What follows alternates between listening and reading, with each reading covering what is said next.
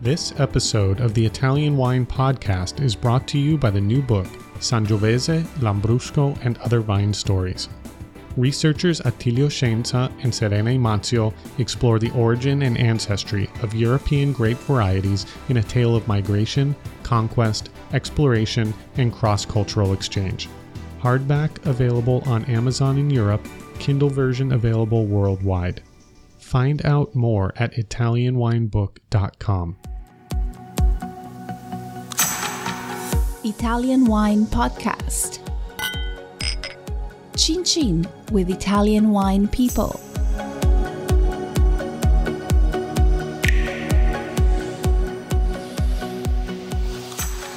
Hello, this is the Italian Wine Podcast with me, Monty Waldin. My guest today is Julia Coney. Julia is based in Washington, D.C. Yes. Okay. How did you get into wine and what do you do? Well, I write about wine. I got into wine from an attorney I used to work with. I used to be a paralegal. Oh, really? Okay, Yes. Go on. And what's that? What is paralegal? You assist attorneys, you handle documents, all the files, like just keep everything kind of a well-oiled machine. Okay, so where were you doing that? In Houston, because I'm from Houston, but I live in D.C. So that's you're Texan then? Texan, yes, through and through. So hang on, how did you, just wind back that, so you were born and raised there? I was born in Louisiana, which is kind of like next to Texas. Okay, so Then you're born I in Louisiana, was grew up raised in Texas. Yes. Then you became a paralegal. Yes. It sounds very kind of like a job with a lot of responsibility. A lot of responsibility, but I got to travel the world. It was a lot of fun too, so I have to admit that. So go on, what was a typical day-to-day there? Well, emails, lots of copies. This is So like emailing what, judges or lawyers? Emailing other lawyers with documents, reviewing documents, making sure all the cases filed. So it was a lot of handling of paper, a lot of making sure everything flowed together, filing documents with the court. Then you would go to trial. So I went to trial a lot in different places and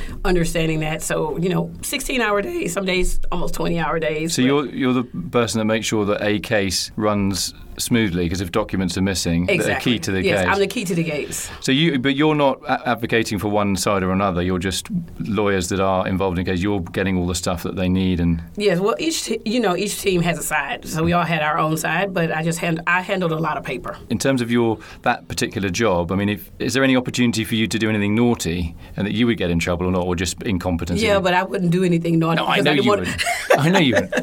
But you could. It was a lot of fun, though. I learned a lot. I still keep in touch with a lot of those people. I made great friends for life. So, but also the skills I think helped me in what I do now. So, what skills did you learn from that then, apart from organizational? That's the best thing, to be organized, to actually read every single thing, to read it sometimes twice, sometimes 3 times, and to actually think about it before you answer, and also think about everything you're going to do will have a repercussion, right or wrong, nothing bad, but that So, helps. were these civil cases or criminal cases? Civil. Okay, so there's a lot of fine margins in terms of documents yes, and commas wording. matter. Yeah, okay. Those type of things. So, and obviously you're writing as well, so you've got a superb grasp of language in terms of... I also have a degree in English. Okay, so where did you get that one from then? University of Houston. Okay. Yes. All right, so how did you get into... First of all, you got into beauty. You had a beauty blog, is that right? Yes, I had a beauty blog. So how did you jump from paralegalism to beauty Beauty tips? was a hobby. Somebody told me I should start a beauty blog because I was traveling to France every year to get facials. Just to get a facial? Just to get a facial. I mean, I traveled to eat and drink, but it was also to get a facial. So why couldn't you get a decent facial in the States? They're just different. They're decent in the States, but they're very different. Go on. European skincare is very different. It's a lot more about... In the States, everything was makeup at that time, and skincare was second, whereas in Europe, skincare is a big deal, and makeup is... Yes, there's makeup, but it's always second. Yeah, I have to say you look absolutely radiant. Thank you. Really? Yeah, thank you. I do a lot of work for it. Yeah, I mean, you're... yeah, I wouldn't... You probably got a lot of practice, but... A lot of practice. So I'm not a fashion... You look at me, I'm not a fashion person, per se. I like to be nicely dressed, but that's about it. But beauty was like the thing. I feel really underdressed next year. My shirt is hanging out. It's not properly ironed. It's a classic man ironing. I do the ironing. Oh, my gosh. So okay. the wrinkles, I do apologise. It's very your sartorial elegance. Okay, so why did you start writing and when? 2006. I started the blog in March of 2006, and it was a hobby. and I was still doing the paralegal work. I enjoyed it. And so as I did that, the blog became bigger. So in 2006, blogs weren't what they are now.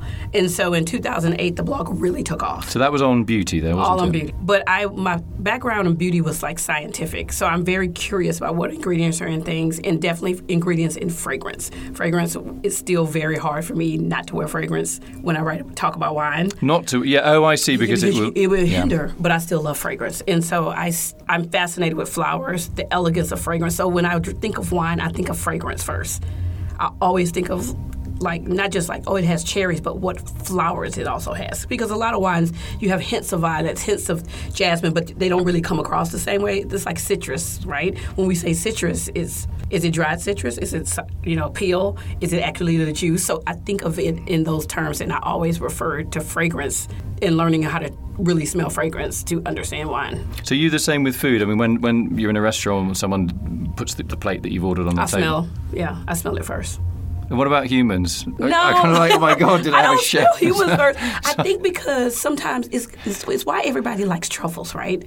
When you smell a truffle and they're shaving, it's just a sensory overload, right? You don't know what to do. It's the same with cheese, or with you get a great dish. That to me is how wine relates, right? But I also think okay, I can't wear fragrance and taste wine, but I always relate wine to fragrance in some type of way. And so eventually the blog was becoming a job, and I had a job. So I had to decide which job I wanted to do. Okay, and you chose? I quit my law firm job in 2010 to go freelance. It must have been a little bit scary. I imagine, for the job that you had, you were surviving. Very secure. Yeah. Very secure. And it was very scary. It's still sometimes I always think it's very different, But I've been doing it now freelance 9 years, and I'm very grateful. I've had some great people behind me and helping me, and especially making a transition from beauty to wine like I did in 2016. So why did you make that transition? You just wanted to try something new? Or? No, I just started thinking I was 43, and I wanted my next act to finally be in food and wine. And I always say food and wine go together, but I think the industry also keeps them very separate. Yeah. Either you're into wine or you're into food. It's you can't almost be into both. And I don't know anybody who's not into food that's not into maybe wine a little bit, or people who are into wine that's not into food. So I'm always they're one and the same to me. Yeah, it's interesting. I mean, I have to confess, my knowledge of food is pretty limited, even though I know what I like, and very lucky I live in Tuscany, so I've been exposed to and travelled a lot. But people say, what did you have for dinner last night? I can't really remember. But they asked me the wine, I can tell you exactly what I drank last night. Oh, really? Yeah, so I'm in the demographic that would need your help. Well, I wake up and have breakfast thinking about lunch. I have lunch thinking about dinner. I do. And I'm thinking, what am I going to make with that? What am I going to drink with dinner?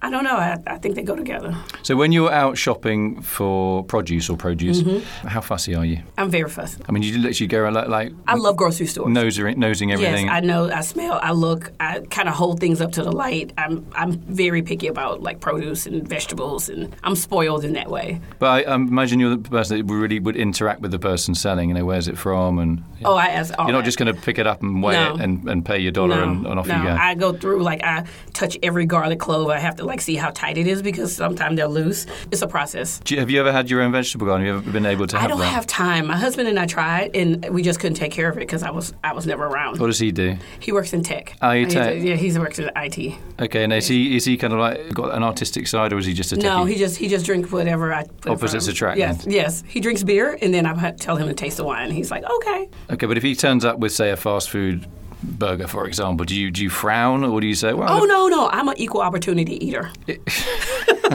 I like fancy food. I'm equal opportunity. I don't judge people's food choices. Okay. I mean, sometimes you just want a fast food burger. Yeah, sometimes you want some comfort. We call it comfort food. Comfort food, yes. Okay, so you talk on your blog of now I see why you call it a métier. Explain to me, why do you use that? Métier is a study, right? So I always tell myself I'm constantly studying to be better. I'm naturally curious, so I'm one of those people, it's like a dog with a bone. If I get an idea, I'm down a rabbit hole. And it's the same with wine, because wine is a rabbit hole. I tell people this all the time. Everyone comes to wine from different, I don't come from a family that drinks. Nobody in my family really drinks, but I have a job now that I drink for a living. Was that for religious reasons? Or no, they didn't like the taste. Yeah. Okay. They never judged that, I like wine, and I was into wine. But I think that when you sit down, right, and you have this glass, there's so much to talk about in it. So I'm naturally curious, okay, also, where does it come from? I believe in voting with dollars. Like, who are the producers? Who am I helping? Are the workers getting in the vineyard? Are they getting adequate pay? I think of all that when I buy wine. And I think that a lot more people are really concerned with that. I think as we look at the changes in the wine industry, what is happening globally, climate-wise, we all have to realize we are trying to make it for the next generations to come. But the one thing that's very interesting is, like, we always talk about, like, wine, but we talk about the lack of diversity in a lot of industries. But the wine world, I think the problem with the lack of diversity is we don't talk about inclusion. Yeah. So we're always like, we're trying to be diverse, but we're not including everyone that's different in that conversation. Yeah. So that's why I write about that and I talk about it. And I think you also have to not just talk about it in terms of wine, just in terms of life and culture. So I'm like reading the art section in the newspaper because all of it connects. Instead of like one is separate, we're all parts of the same moving vehicle. Yeah, I mean, you've highlighted two massive issues. I mean, our industry is hideously white. That's the first thing that's undeniable. And the second issue is worker safety and workers' rights. And I'm not saying everywhere. Some countries are better regulated in terms of, minimal conditions and in food breaks or maternity breaks. But I mean, temporary workers, which is in California, is the main majority of workers in vineyards don't have fixed contracts. And in terms of their future when they retire, if they ever get to retire, is not always assured. Yes. And when we see wines that are sold for a ridiculous amount of money, we never really we ask ourselves what terroir was it from, how long was the red wine on skins, that kind of stuff. What we don't say is how many dollars per hour the people who pick this stuff make, and also are they able to not just stay pickers, right? Can they evolve and work for the company? Like, how does that work? And so I understand the industry is notoriously white. That happens. It is what it is. But how the perception of other people who are not white in the industry, and that's a lot of problems with the wine industry that I talk about, is this: everybody judges, right?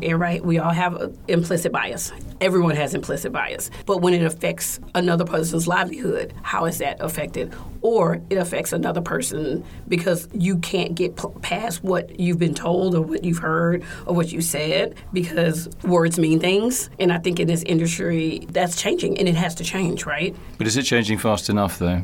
And what can we do to make that change? It's not changing fast enough. And I think the problem of it is everybody's talking and no doing. And it has to be, we have to take the blinders off, because also at the end of the day, we're in a business to sell. We're in a service business. So our job is to serve.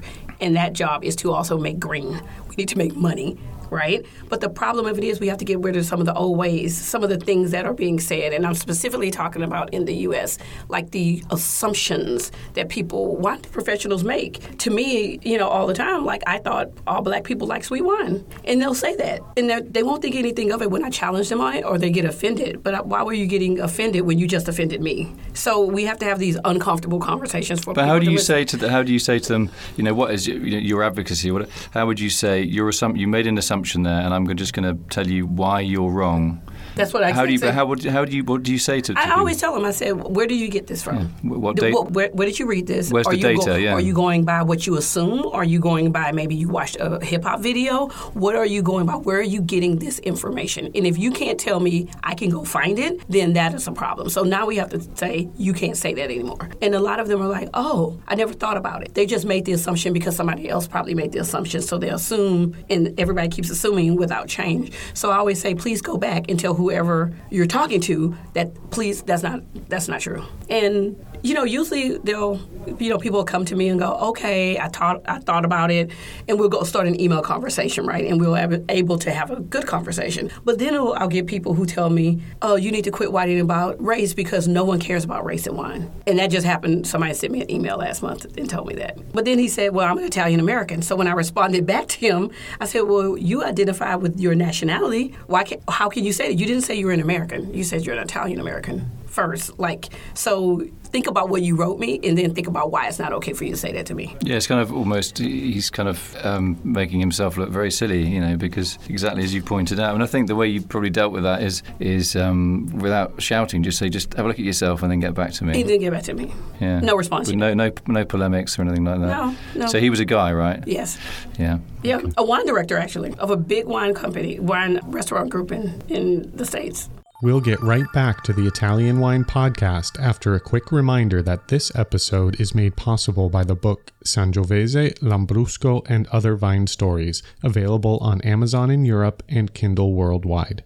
But on your website, for example, obviously you're writing down your thoughts about tastes and things like that. Mm-hmm. But the advocacy side of you, the thing that comes through from talking to you, yes, were these issues rather than whether Cabernet Sauvignon tastes of blackcurrants or red currants. Yes. Do you know what I mean? Yes, I think because no one was talking about it in the industry, and I just came from a professional side of beauty, and I go into the wine industry, and I'm like, holy moly! Like, I didn't say that, said the S word. But I'm like, I'm looking at it like, what is the problem? Like, and just so much was said to me that started in 2017 that I was so shocked. And I was like, okay, the winery has a problem, but no one wants to address it. But what about other industries, say the fashion industry, where, they could have issues with the age of models or how the models are treated? Yes. Do you think that same prejudice is as strong there, or they bury the prejudice because they know that if they put a picture of Naomi Campbell on the front of the magazine, they're going to sell more dresses, for example? Yes, but I think they also are addressing it now. I think we live in an age where a lot of people have voices. Social media has allowed people to say things and we hold people accountable now that before I don't think we did. When things happen. So like Me Too, that's an egregious example of bad treatment. Of bad treatment. No, people are not taking it anymore. And also, too, when we think about wine and we think about advertising in wine, don't you want to see yourself represented? Yeah. Like I do. I look at a lot of ads, and not necessarily like ads per magazines, but ads on websites for wineries. And I'm always shocked. I'm always, in 2019, you'll say we just updated our site, and you have everybody who's a size 0, right, everybody who's blonde, no one who is brown, but then you want someone like me to mention your wine, or I don't want to mention your wine. Why would I mention your wine when I send people who look like me to the website? They don't see themselves. They don't see anybody brown. That's a problem. They don't see anybody age. We got to talk about the ageism, right? Not necessarily a bad thing, but everything is like, well, we have to worry about the millennials and how do you attract the millennials and the next, whatever before the next generation after millennials. What about the people like me who have disposable income to buy the wine? We're missing. No one talks about the 35 to 55. That is where the money is. But everyone's like, oh, we got to worry about the young people. Yes, we do. See, in some ways, it's like the kind of the golf club with the first person of colour that joins the golf club is I don't know, ostracised or whatever.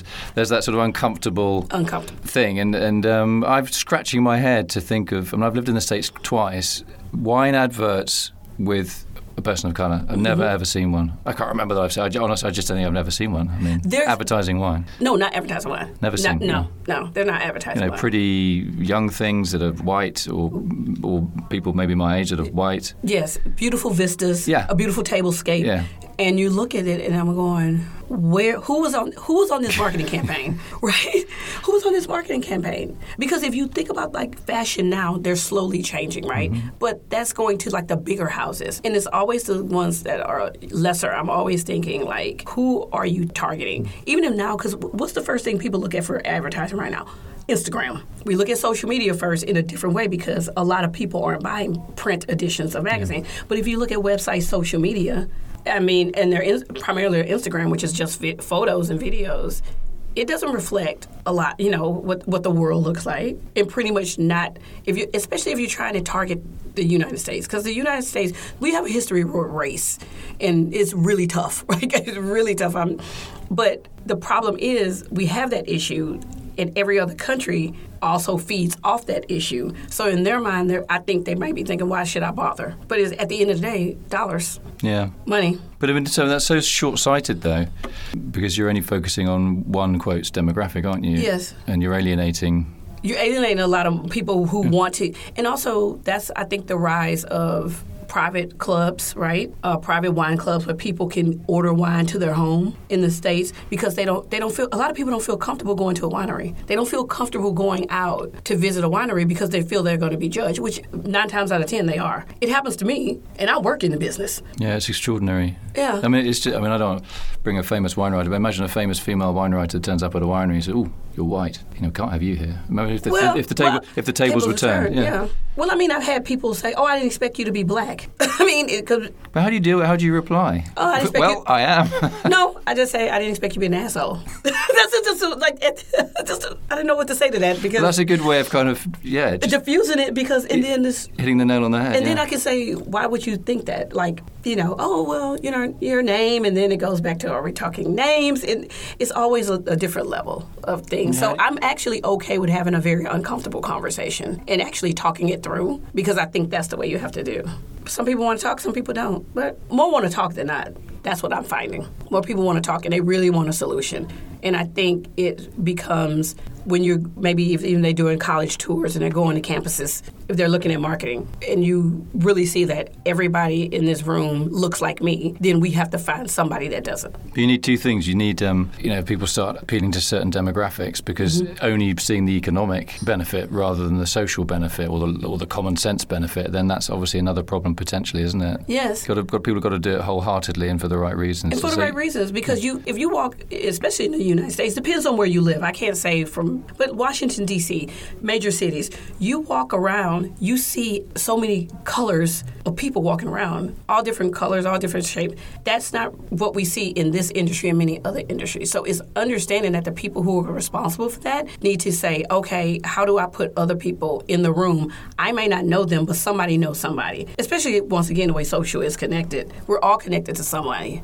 So it's using that and figuring that out. Yeah, I mean, the irony of Washington, D.C. is the seat of government, and I don't know exactly what the demographics are, but if you look at the Senate and your politicians are majority white. Yes, but the politicians come from the other states. Yeah, right. They don't really come from so D.C. But in general, that building, what's inside the building, the people making the laws, is not representative of the demographics of the USA. No. So, and that's another reason why, an uphill struggle in terms of electoral representation. That has to be one way where things will change, and it's probably going to be an extraordinarily slow road given how the electoral system works in America, where white rural America has more power per vote than the bigger cities that actually has more people. So it's, in a way, it's kind of the way that you're doing it is not via politics, but via personal contact and personal education via your website and what you do. But that's why I like to speak to people. And I think we've gotten, sometimes you can get lost in emails but I also always believe like human contact, human interaction will change things. And it's conferences like this. I mean, it's one of those things, why would people want to work in our industry too? I can say it's fun, but unless I mentor someone else to come along, which is my job now, which is, as Yannick said, my social responsibility, I have to do that. So I'm hoping that in the next 5 years, I see it easier for a lot of people. Okay, and on that note? On that note? Yeah, it's been great to meet you. Thank you. We should have some wine. Yeah, it's a little bit early. It's half past 10 in the morning. Just a little bit. It's been fun. You've got such a bubbly personality. Is not what I want to say. It's you've got real presence. Thank you. The way that you project your authority and you do it in an incredibly soft, friendly, logical way, that you are the kind of person that could just disarm your enemy with just a couple of words. And just say, why are you being such an idiot? Yeah. And you know what? You're right. I had to work on that. Yeah, I know. But rather than, who the hell are you telling me to do? No. So when you say you had to work on that, what do you mean? But I have 4 older brothers. So 4 older brothers? Yeah, I'm the baby. So we always had to talk our conflict through. And my parents would talk it through. And I've learned to see every person for who they are because everyone has a different personality and you have to go at each person very differently. So I learned that growing up. I dealt with one brother one way and it's just logical, family arguments, family disagreements, and that's what we do. We just talk it through and figure it out so no one gets a hot head. It's practice. Yeah, your parents seemed like very good people. They were very good people, yeah. What did they do? What was their background? My dad was the first black U.S. Marshal for the state of Texas.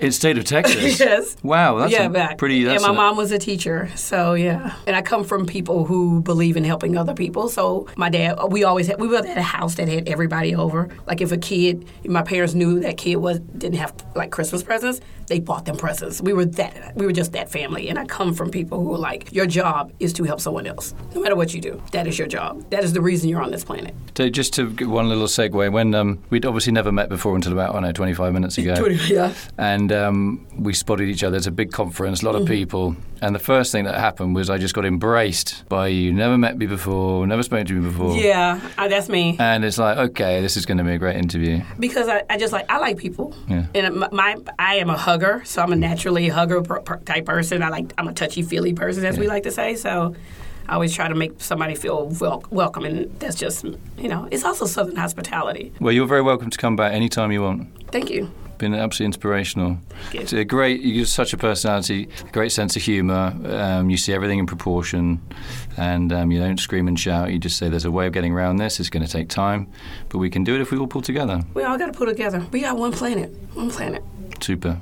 Brilliant. Thank you. Inspirational. Thank you. Yeah. We wish we had more time, actually. But if we can hook up at some stage over the next day and a bit, be great. Yes. Give us a hug, come on. All right. Thank you. Thank you, brother. Thank you. Thank you for coming on, Julia. Oh, thank you. I wish you every success and safe travels back to the States. Yeah. That's the only part I hate. And don't give up. I hate to travel. I hate to fly. I really hate to fly. Don't give up on what you're doing. Thank you. Thank you very much. Thank you. Thank you. Listen to all of our pods on SoundCloud, iTunes, Spotify, Himalaya FM, and on ItalianWinePodcast.com. Don't forget to send your tweets to @ItaWinePodcast.